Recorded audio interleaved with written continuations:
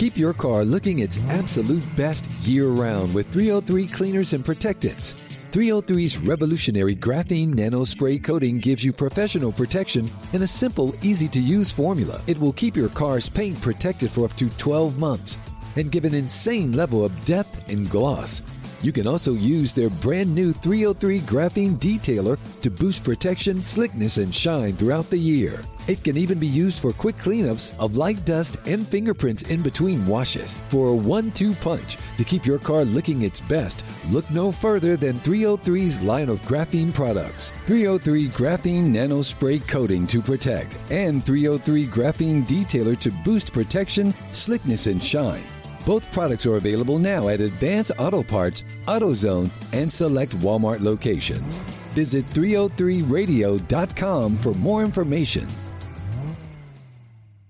Every search you make, every click you take, they'll be watching you. Tired of companies like Google and Facebook watching everything you do online? There's actually a simple solution. DuckDuckGo. It's an all-in-one privacy app with a built-in private search engine, web browser, one-click data clearing, email protection, and more, all for free. Download the app today and get the most comprehensive privacy protection with the push of a button. DuckDuckGo. Privacy simplified.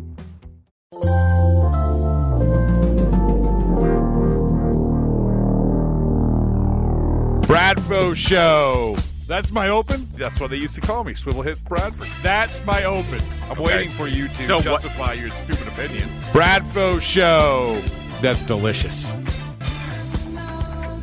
All right, we promised to keep the ball rolling, and that's exactly what we're doing on the Bradfo Show, episode 106. This one's a good one. Brian Bannister, assistant pitching coach for the Boston Red Sox, been on the podcast before. The best insight that you are going to find in terms of how to pitch the baseball. And the reason that I called upon Brian Bannister today, I think because everyone's talking about these home runs. Home runs this, home runs that. Over 50 home runs in one day the other day. That day the Red Sox, I think, hit 6 of them. So this is a big story in baseball. But nobody is talking about what the pitchers are doing to adjust, to change, to prevent the home runs. This is the story. Everyone's talking about launch angle, swing path, everything trying to hit home runs, so forth and so on. But what are the pitchers doing? And that's where Brian Bannister comes into the equation. Brian's great in terms of telling us where pitching is going, how it's changed. It is a fascinating discussion. Just part of what was a wild day for me that started with me going to Target, buying a Slinky. It cost $3. And why did I do that? Because I was at Target Field, home of the Twins. I look into the bleachers, and I said, these are the steepest bleachers that I've ever seen. They have to be the steepest bleachers in all of baseball. So what do you do when you see steep bleachers? You have to test them. It's scientific exploration. Yes, scientific exploration. That's what I did. I went to Target. I actually Googled where can you buy a Slinky in Minneapolis, and I found it. It's in Target. Found the Slinky section, $3. Got the Slinky. Did the podcast with Brian. Then went up to the heights, the highest point of Target Field, where I'm talking about in terms of the bleachers, and tried to implement a Slinky to go down these stairs. You're going to have to go to my Twitter account to find out exactly what happened.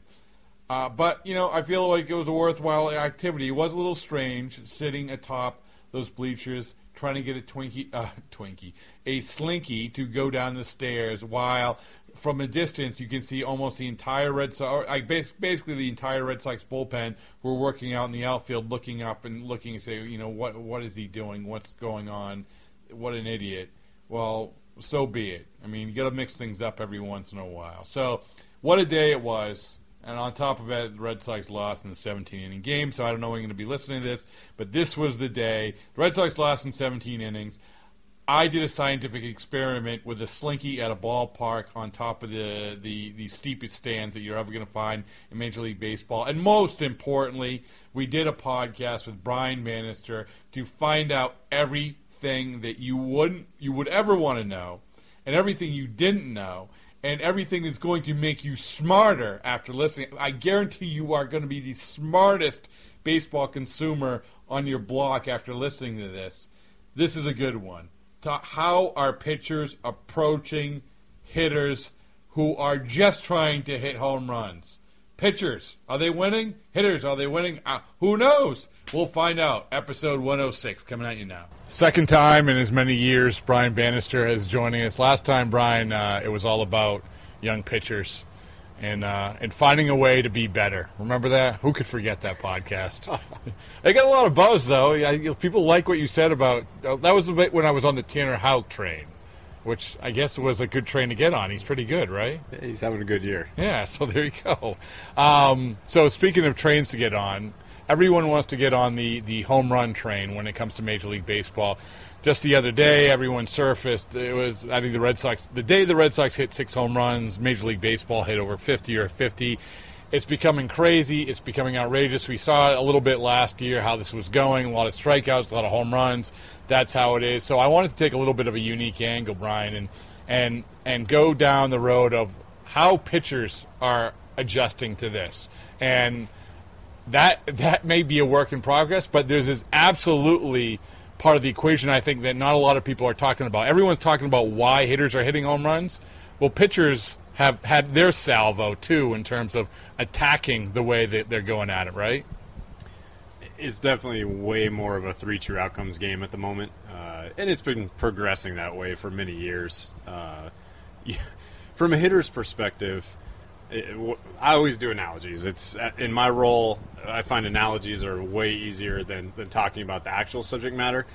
Right now, if you're a hitter, it's like being on the freeway, and there's a traffic jam ahead of you, and then all of a sudden, to the left, you see this carpool lane with nobody in it, and it's like, oh, I'll just take the carpool lane with no cars in it, because they look out, they know that people upstairs are shifting on them, they know all their data, they know where they hit the ball, and it's just so much more of a hassle as a hitter to try to deal with all that, and it's just, I'll just take the carpool lane and hit it over the fence.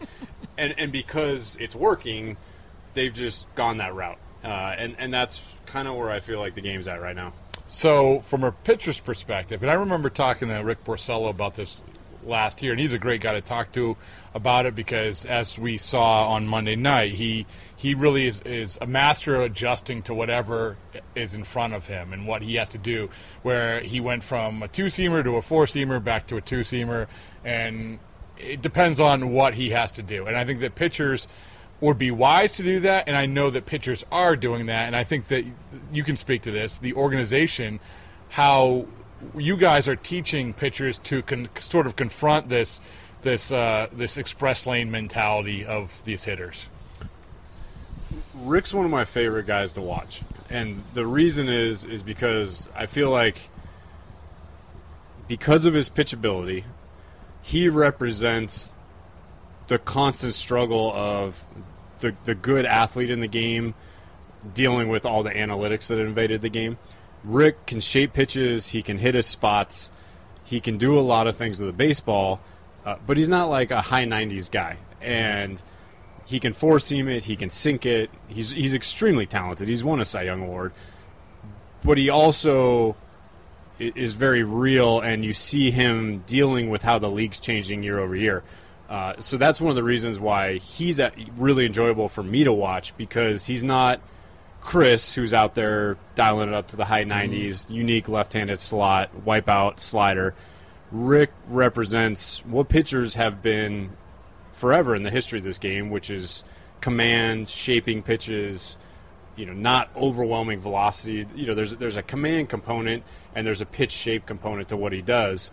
And so just being in the trenches with him the last couple of years and just dealing with how hitters are changing their swings, whether the ball is flying or not flying, all the analytical advances and mentalities that the game has gone through, it's really fun to watch Rick because he's constantly battling. He's the consummate professional. He's extremely talented, but he does represent that pitcher that has to adjust the league every year. But that's what I find enjoyable about his outings.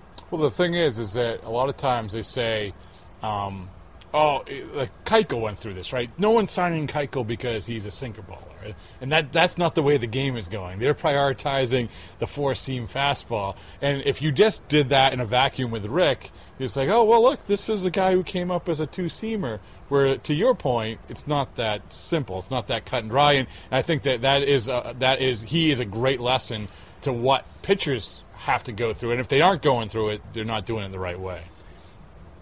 You know, with regards to the sinker, I think what's happened is, and this is more of a biomechanical thing, the sinker is still there, but it's just the changeup instead now. Because when you get into the biomechanics of it, you can pronate more on a changeup with the ball in the outer half of your hand than you can on a two-seamer. And when you throw that version of a changeup as hard as you possibly can, and a lot of these guys now can throw it 88 to 92 miles an hour, you have basically replaced the sinker with the same pitch, but with even more depth. Mm-hmm. So it's not that the sinker is not wanted, it's just we found a way to throw it better at the same velocity with more depth. And so I think that's what the league is seeing. You look around the league, and a lot of guys throw these really hard changeups, and that's just the new sinker because the human hand can simply pronate further with a changeup grip, and then if you throw that as hard as possible, you get that same velo range that Brandon Webb or any of these really good sinker ballers always pitched in, except they can pronate it further and get a little more depth. So it's still a sinker in effect, but with even more sink to it. Talk a little bit about, if you can, about some of the other pitches that that have evolved and devolved depending on the hitter's approach, like we've talked about. Probably the most interesting genre is breaking balls. Most people know at this point that breaking balls outperform. I've been a proponent of that for years.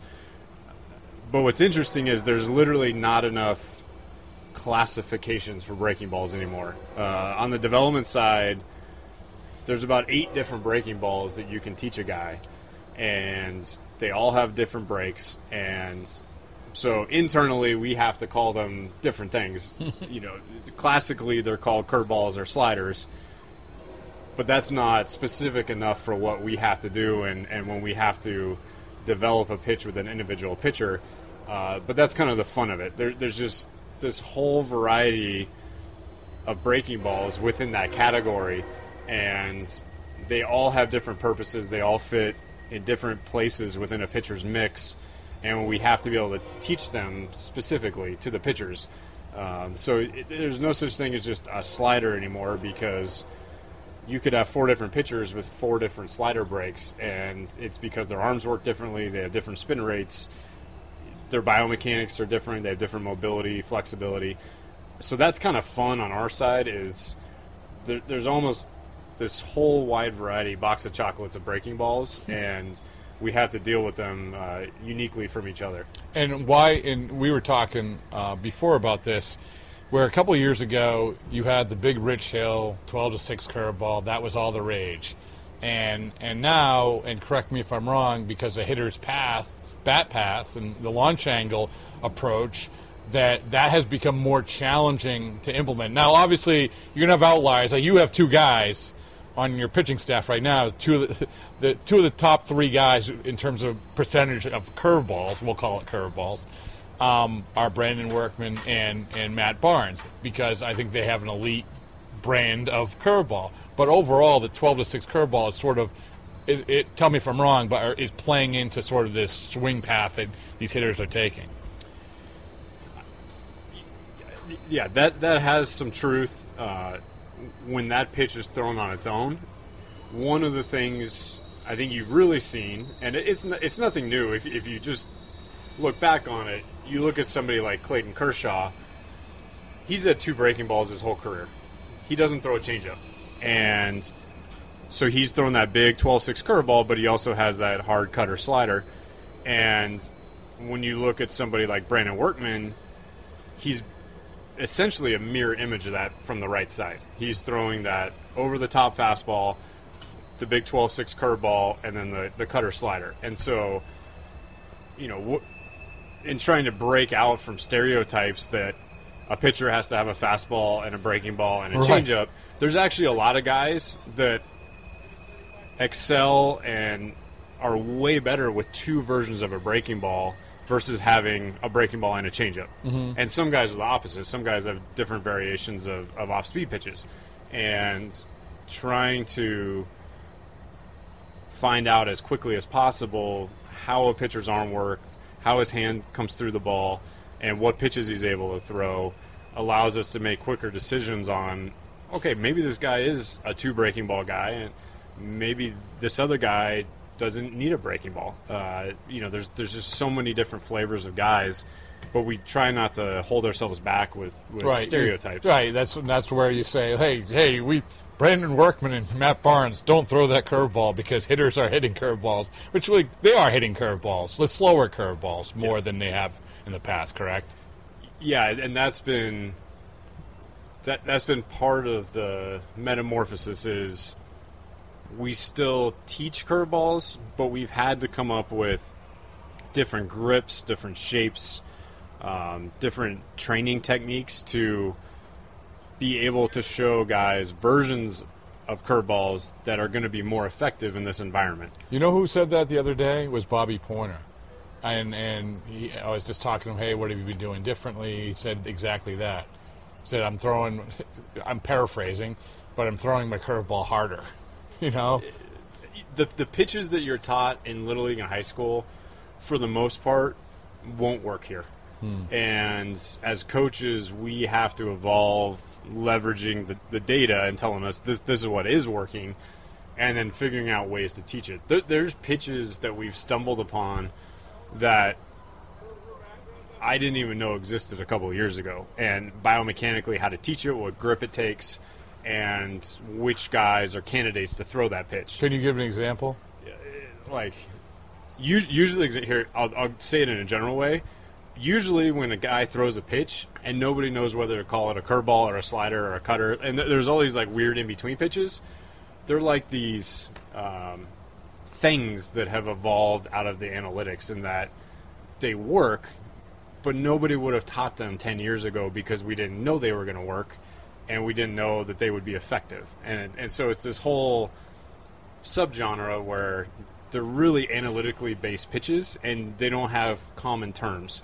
But we teach them anyways because when you look at the WOBA against them, for example, they don't get hit hard or they generate a lot of swing and miss.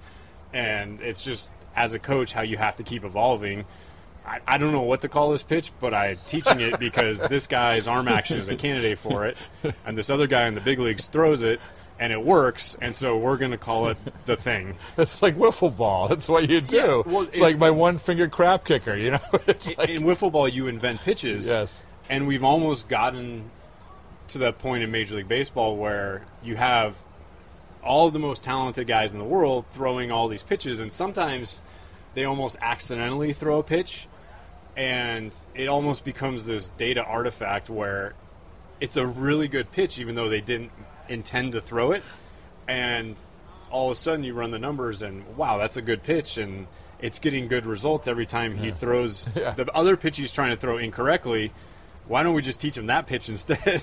Because it's outperforming the one he's actually trying to throw. Well, also let's bring it back to, again, the hitter's approach, where pitchers have had to rely on this kind of creativity. If guys are going to take these massive swings and put 2-3 runs out in one swing, after you can pitch a great game, but you give up that one, that you're going to have to make sure that you're creative, that you're ahead of the curve, and so they are, right? I mean, you're seeing that more. Even though home runs are up, I would imagine the creativity of pitchers is probably also up this year, right?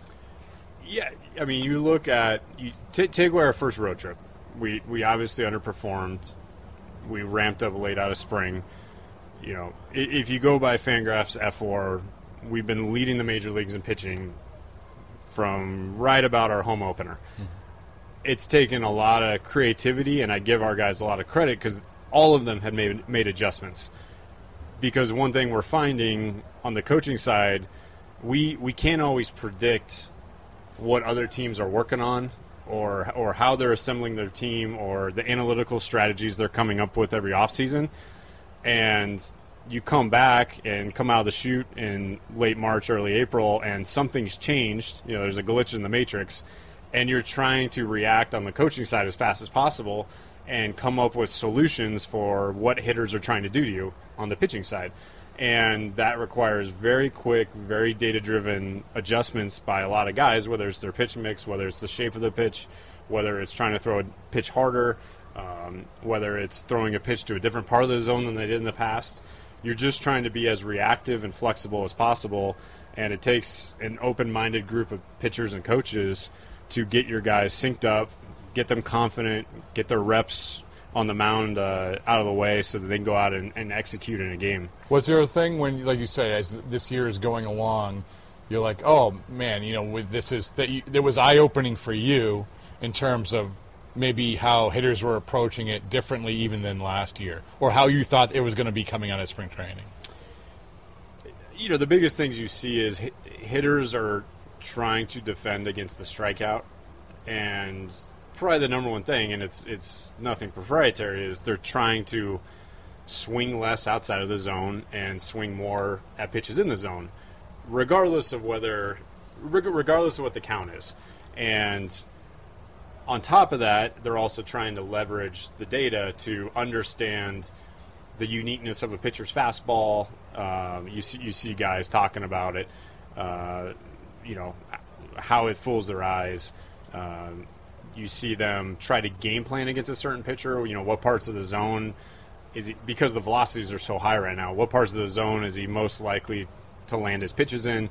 And then there's other obvious things where if you're looking at analytics, pitchers generally are trying to throw to a hitter's weak spot. So on the flip side, the hitters kind of know, if I'm not generating any production in this part of the zone, there's a good chance they're going to throw it there. Mm-hmm. And so it's this constant cat and mouse game, and that's what makes it so fun. And you see these analytical cycles, which used to be multi-year cycles where teams would take a couple of years to make adjustments. It's gotten to the point it almost happens on a multi-month basis, mm-hmm. where you see teams reacting and changing their trends or making huge adjustments, and that's what's fun about it. Well, the big, I think I talked to you about this in Oakland, how even a year ago, the amount of analytics, the analytics departments of teams and the resources for teams for a lot of the stuff that we're talking about it was a lot of teams. Now it has to be every team. It's not even an option anymore. So that must have changed the dynamic. The fact that, that every single one of these teams has things that maybe, a handful of teams had 2 years ago. The amount of analytical infrastructure on every team now is just massive. Mm-hmm. From their own custom iPad apps to just the volume of information that they can produce visually, trends, tendencies, and I talk to guys in all kinds of other organizations, from the scouts to the player development guys to the coaches, and just the amount of information is incredible. And it's getting to the point you have to be able to whittle it down on the coaching side and find the signal from the noise. But for both hitters and pitchers, that's what's insane about it. Yeah, it's almost like the sky's the limit at the moment.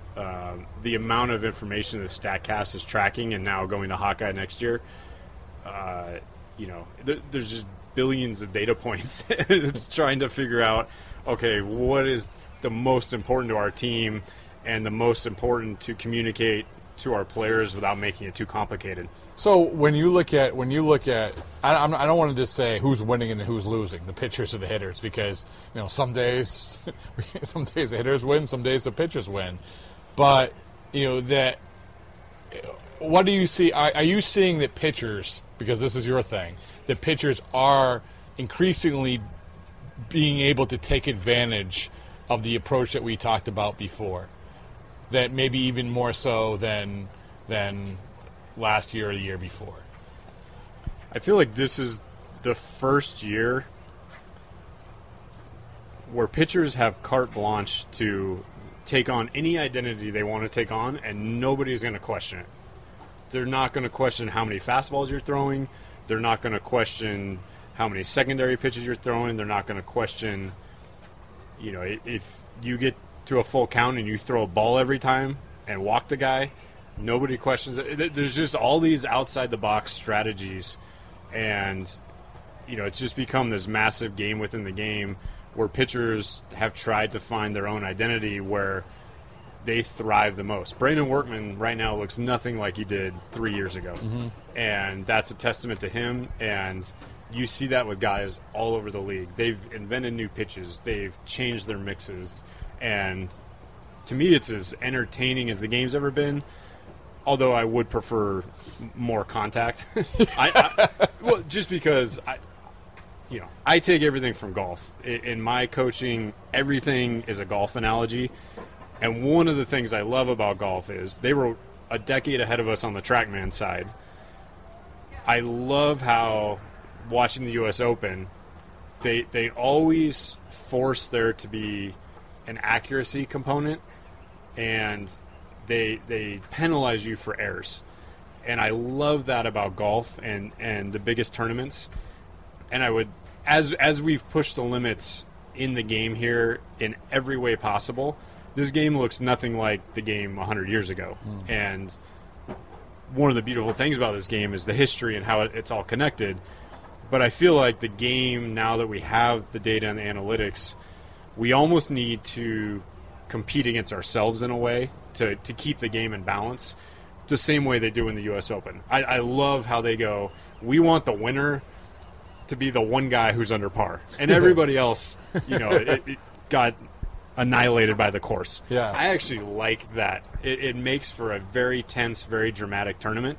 And in golf, they have things like they cap, how far the ball flies. You can get those cheater balls and do your own long-distance tournaments where they fly way too far. But then if you're going to play a regulation ball, it doesn't fly as far. You're going to play a Pro V1 or something. And they make the greens faster. There's all these accuracy/command qualities to golf. And it's fun because it's all the best players in the world against the course. And I feel like in baseball, we don't quite at the moment have that balance of risk-reward. Right now, it's just flat-out pure athleticism. It's how hard can we throw, how nasty can we make breaking balls, how fast can we swing, how far can we launch a baseball. What's fun to me is if there's almost that U.S. Open-like quality to it all, where, if you've made the strike zone maybe a little more horizontal, where it matches the shape of the bat, if the ball was the COR of the ball, how far it flies, was a little less, all of a sudden you bring this risk-reward profile where trying to hit a home run almost becomes the same as trying to go for the green and 2 on a par 5 in golf. That's a good one. Where there's a lake in front of the green, and if you're going to go for it, you better do it. And same thing, if you're going to try to hit a home run, except for the biggest, strongest guys in the league, you're going to have to try to swing a little bit harder, which opens you up for more swing and miss. And I love that balance in golf and how they pull that off.